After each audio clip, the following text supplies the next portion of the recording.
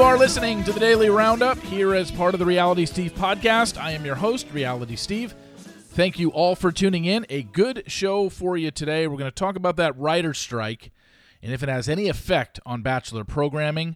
Some Dancing with the Stars news. I'm going to talk a little Vanderpump Rules. One final thought on the Peter and Kelly breakup. F-Boy Island is returning to television. We've got another reboot in Hollywood, but this one I can't wait for. And wrap it up with a little Met Gala talk yet again. And we'll get to that momentarily.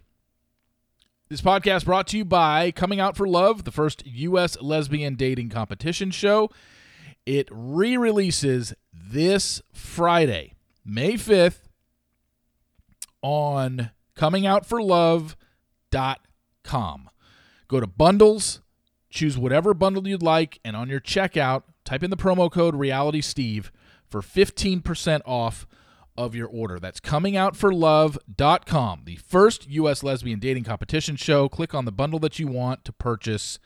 Even the smallest bundle there gets you the whole season of Coming Out for Love. There will be a new episode released every Friday, starting this Friday. Promo code RealitySteve for 15% off of your order.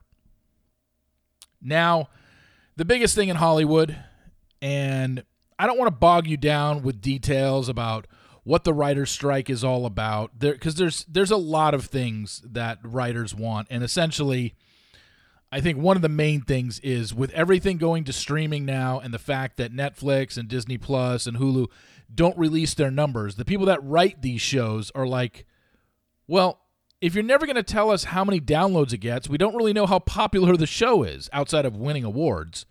But we need to be compensated for this. And then the streaming services are basically standing by the fact that, no, we're not going to release our numbers.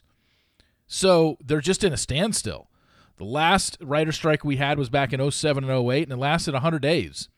And so scripted shows, done for the time being. Late night talk shows, all went dark starting last night. Saturday Night Live, a weekly show that's written by writers, done until this thing is settled.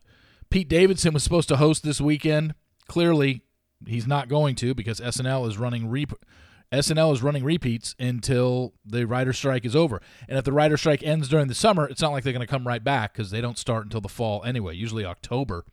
Maybe end of September, beginning of October is the new season of Saturday Night Live. So unless this thing gets resolved in literally a week or so, which I don't think is going to be the case, SNL will not have a new season, new episodes until September or October. But in short, no, it does not affect The Bachelor and The Bachelorette franchise.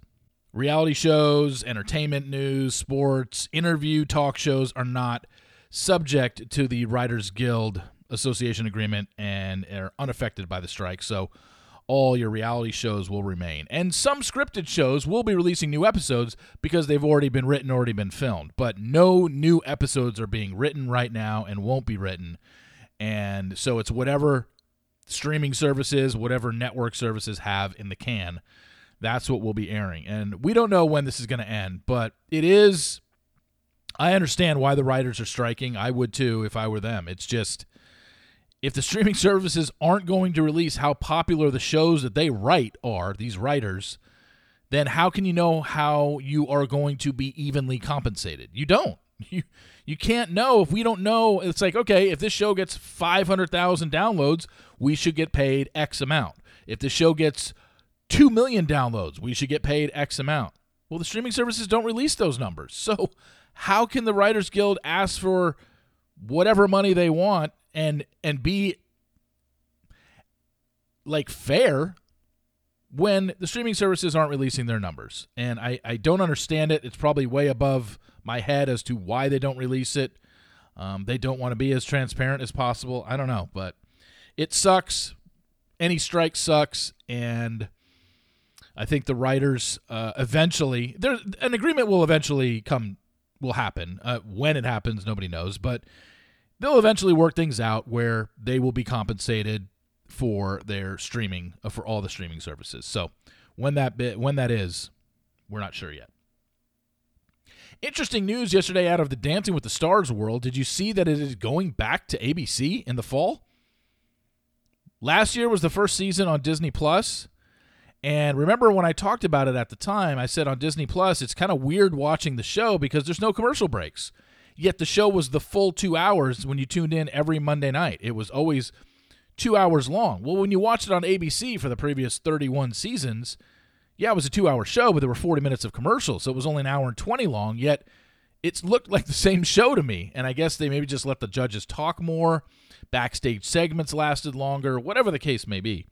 But it's coming back to ABC, and it's going to be on Disney Plus. So while you will be able to watch it live on ABC in the fall, it's also going to be airing on Disney Plus during streaming at the same time.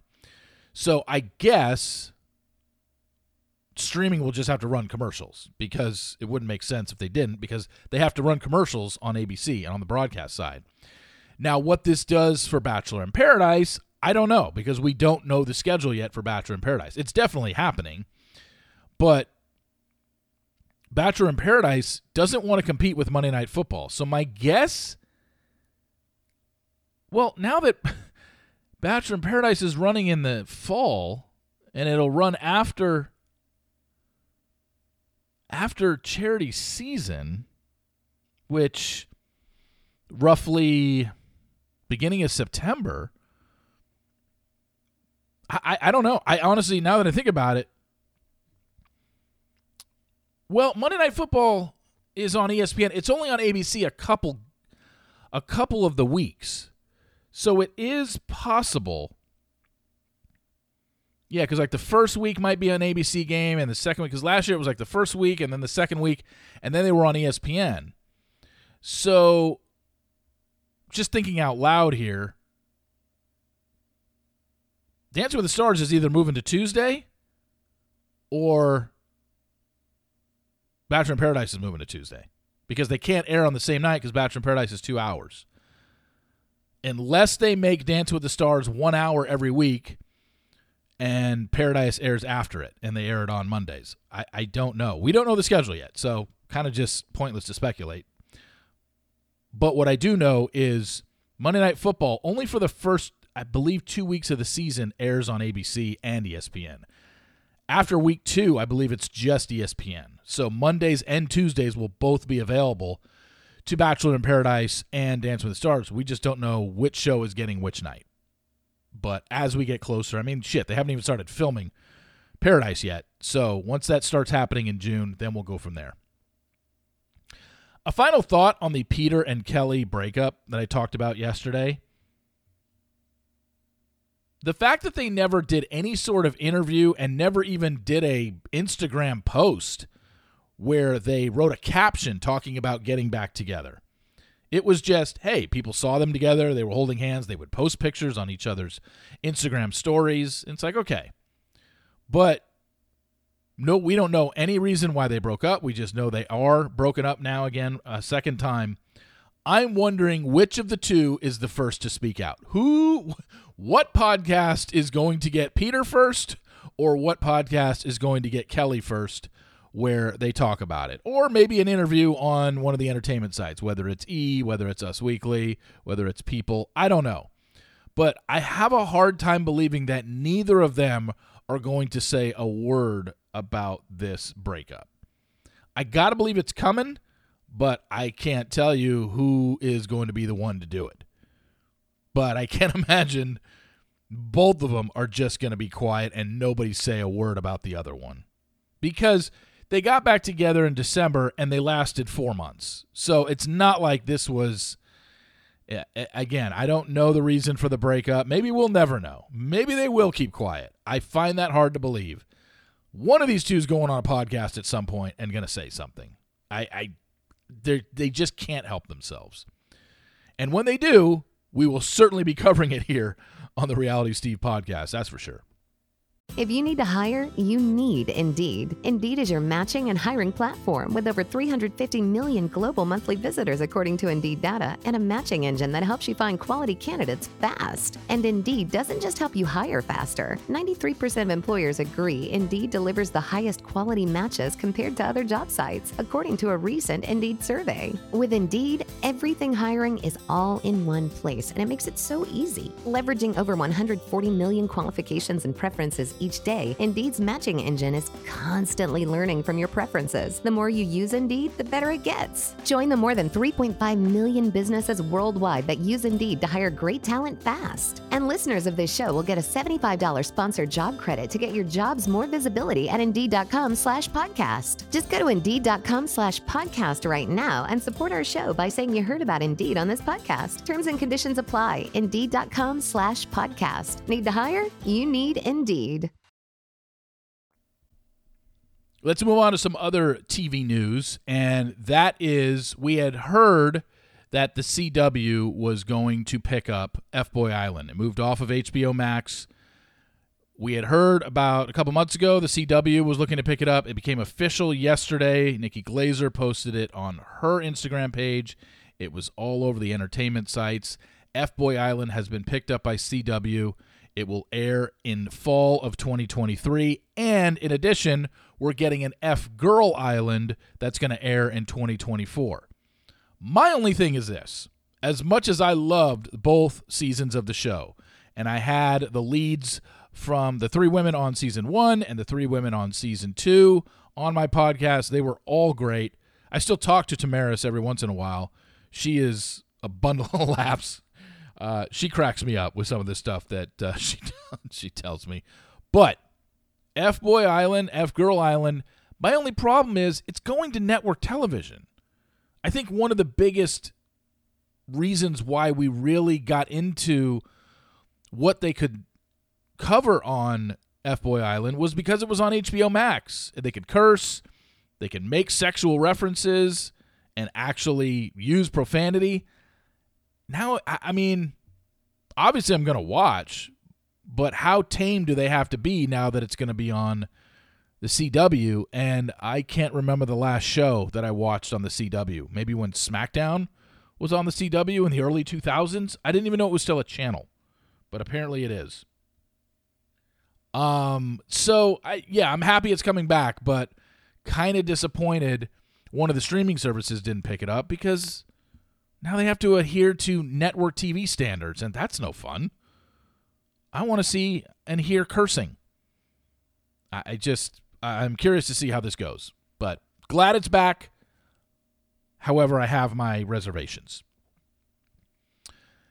Now, something else that came out yesterday was the Vanderpump Rules finale trailer, which is, I guess, next week, but what is that, part 1 of the finale? Or is it going to be a 2-part finale and then a 4-episode reunion show? Because I don't think they're close to ending this thing.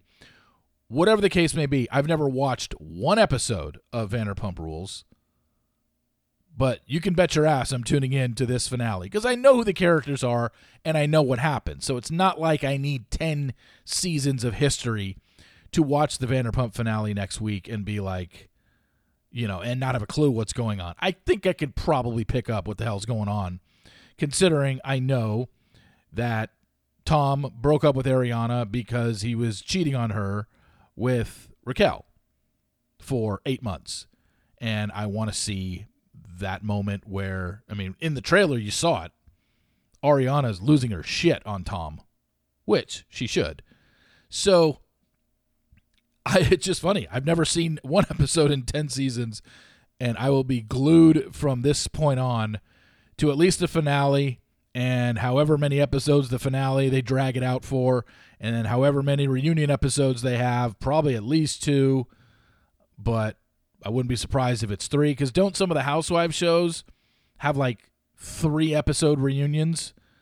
I got to believe Vanderpump's going to have at least 3, and does this mean I start watching next season from the beginning? I don't know. I will see if this...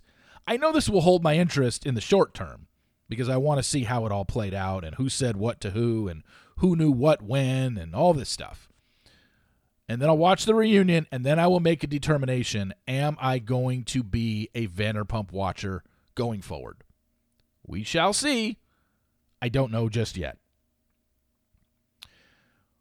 I've always said that Hollywood runs out of ideas, and that's why the best movie, shouldn't say the best movies, the highest rated movies, I shouldn't even say rated, the highest grossing movies, the movies that make the most money in Hollywood are Marvel movies and animated movies. It's just you never get a original screenplay movie that just kills it at the box office. There might be a movie that does really well in the award shows and, Everything Everywhere All at Once that won all the awards for the Oscars. It's not like it made a gazillion dollars or $1 billion like Super fucking Mario Brothers did in a month that it's been out worldwide. It's just the movies that make all those hundreds of million are always either sequels or MCU or animated movies. It's the way it is. And Hollywood is just not the most creative when it comes to producing and writing new ideas for movies. It just doesn't.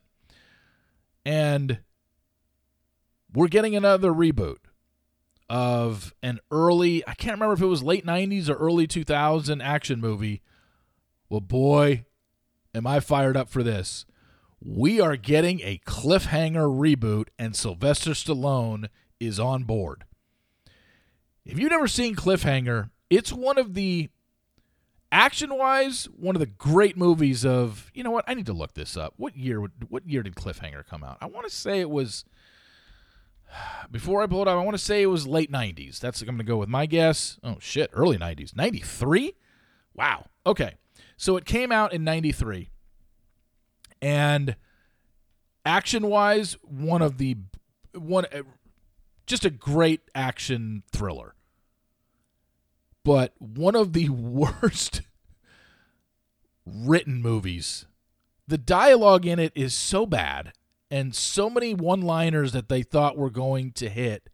And while you might still quote them 30 years later, like I do on occasion, they're corny.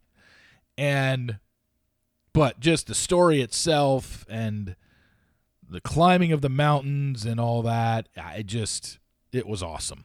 Great flick. Great, a total TNT on the weekend flick that if you come across it on cable or TNT or TBS, no matter what point you get at in the movie, if you come across it on your TV, you're watching the rest of the movie. It's just impossible not to.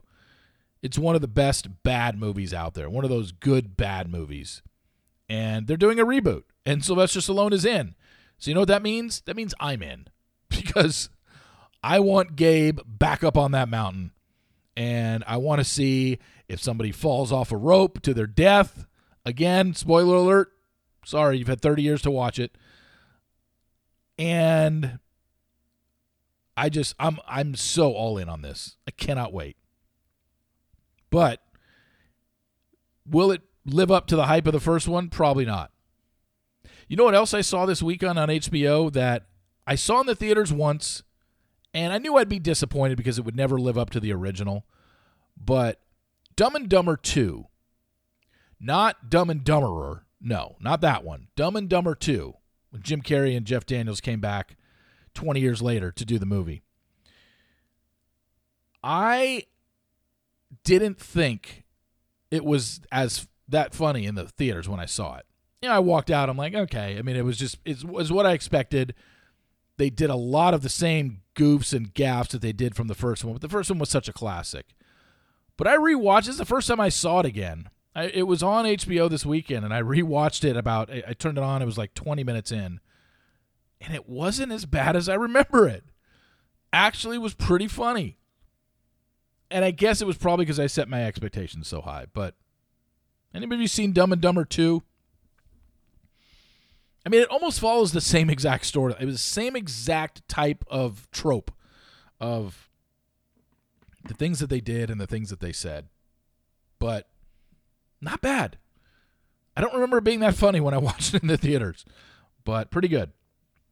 Anyway, we're getting a cliffhanger reboot, and Sylvester Stallone is in, so I'm in. And I just want to end with this. Talked about the Met Gala yesterday. Thank you to those who reached out to me and told me what it was. It's basically a charity event for the New York Museum, Metropolitan Museum, I guess. But my question was not answered. I want to know what they serve there. What are these highfalutin celebrities eating at the Met Gala once they get inside? Is it, you're going to have caviar, Or can we get some chicken wings and fries? Can we get some pigs in a blanket? Maybe some slices of pizza? Or is it like a $500 dish where it's a giant dish and your food takes up about 1/16 of the dish? Is it one of those kind of deals? Is it a sit down? Or is it not even a sit down dinner? Or are there people just walking around with trays and you can eat caviar off of a tray? I don't know. I don't know what they eat. I now know a little bit more about the Met Gala and what it represents and what the hell it is. But man, I wish an event like that would be like, hey, let's cater in some In-N-Out, even though In-N-Out isn't in New York. I get it. I know you can't do that. But I don't know. Maybe Olive Garden wants to cater the Met Gala next year. That'd be great. I might even attend. Oh, wait. I would never get on the invite list for the Met Gala. This isn't open to the public. Oh, well. I just want to know if they eat food there and what type of food it is. I'm guessing it's high-end stuff, and that's disappointing to me. I just think an event like that where people dress up so silly, they should be serving, like, bar food. I think it would just kind of be funny. Maybe one year just as a joke they do it. But I guess I know what the Met Gala is, and I know I'll never attend. So that's all that matters. Anyway, thank you all for listening. I really appreciate it. Please rate, subscribe, and review in Apple Podcasts. Very much appreciated. Pass it along to your friends. Let everybody know. The Sports Daily will be up in an hour from now to talk about last night in the NHL playoffs and the NBA playoffs. So thank you all for listening. I really appreciate it. And I'll talk to you tomorrow. See ya!